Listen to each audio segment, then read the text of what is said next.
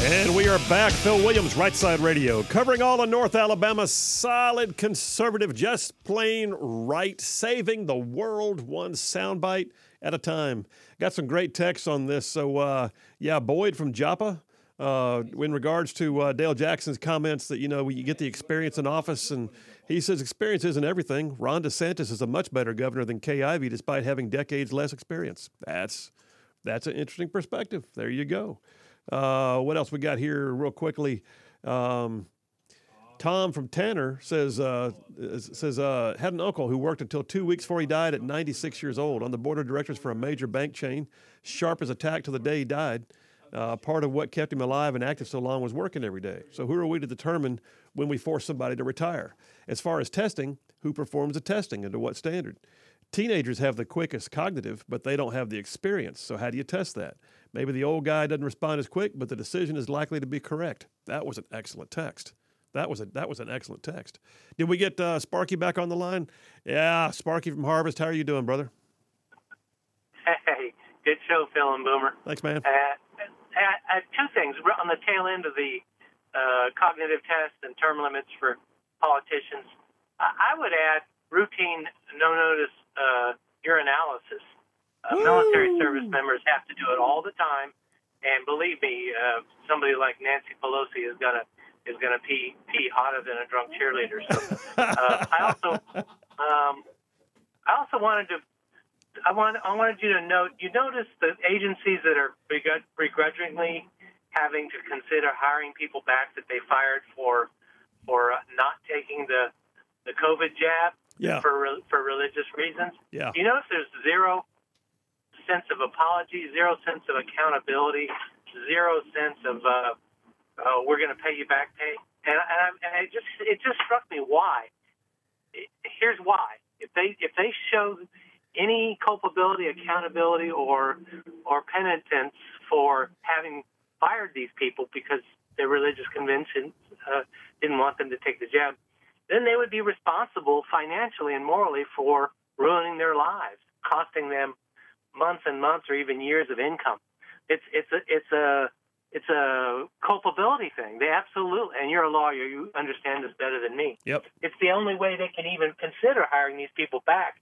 It's, well, you got to apply for a job, and if there's one open, but other than that, screw you. We're not going to take responsibility for messing up your life. No, you're right. And, kind of chasing that thread for a second, I saw this morning that one young Coast Guardsman just said that he had to repay his signing bonus because he was terminated early before his contract had expired. He didn't want to leave. They made him leave, and it wasn't for reasons that he signed up for, and they didn't give him the religious accommodation he had asked for, and they made him pay back his enlistment bonus.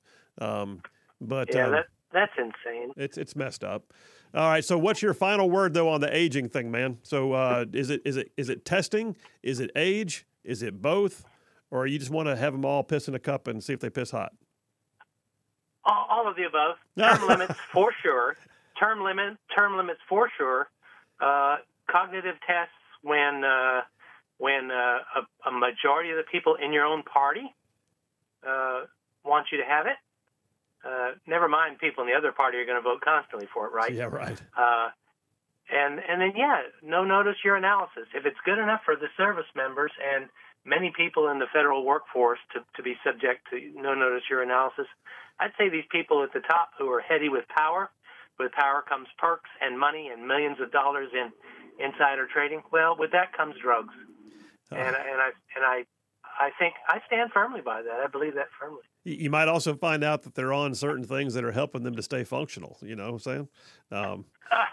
Just saying. Getting a little booster shot once in a while. Keep things moving. All right, Sparky, appreciate you, man. Great call. Thanks for calling back. All right, I'll call more often. All right, good. Okay. So I tell you what, I think that the way this whole thing has sort of fleshed out, this whole topic, is that it's a case-by-case basis. And I that almost feels like a cop-out to say it. I'm of the firm belief, I don't see a reason why you can't say at a certain age you have to have testing on record showing that you are still fully capable of managing forward. I don't know what that age would be, 75, 78. All I know is I can watch President Biden right now and recognize difficulties with his ability to function at times, saying things that are embarrassing, recognizing that he doesn't recognize where he is at times, or that he seems to struggle with the idea of what's next and who was I supposed to talk to and did I get my note card in time? And then he'll say something like it means something, and everybody knows it doesn't. Right now, we're looking at, too, in Congress.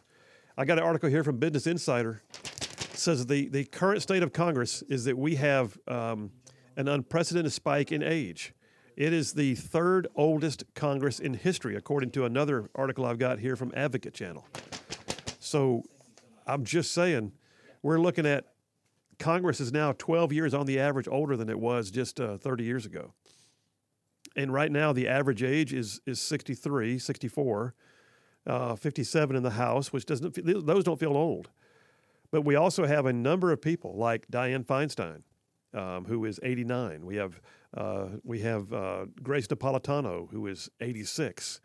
And then we have some young'uns. We have Florida Democrat in the House, Maxwell Alejandro Frost, who's 25 in the Congress.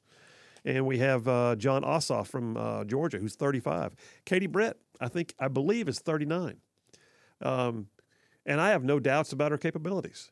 So I'm not worried about that. They all met the minimum threshold. But I look at it and go, when I see the fact that our party is not able to put someone in a primary because the 80-year-old is going to basically drive the train and has $1 billion to put to it, I look at it and go, when do we ever get fresh blood? I don't know. Point here in this article from Business Insider, half the country, this article came out a few months ago, half the country, half the United States is below the age of 38, but only 5% of lawmakers can say the same. That's interesting. And we're looking at Business Insider also has a piece they call the three-way game of geriatric chicken with Trump, Biden, and Bernie all running as 80-year-olds. I'm just telling you, folks. All right, we're going to switch gears when we get back. Y'all stay tuned. Phil Williams, Right Side Radio. Solid, conservative, and just plain right. We'll be right back.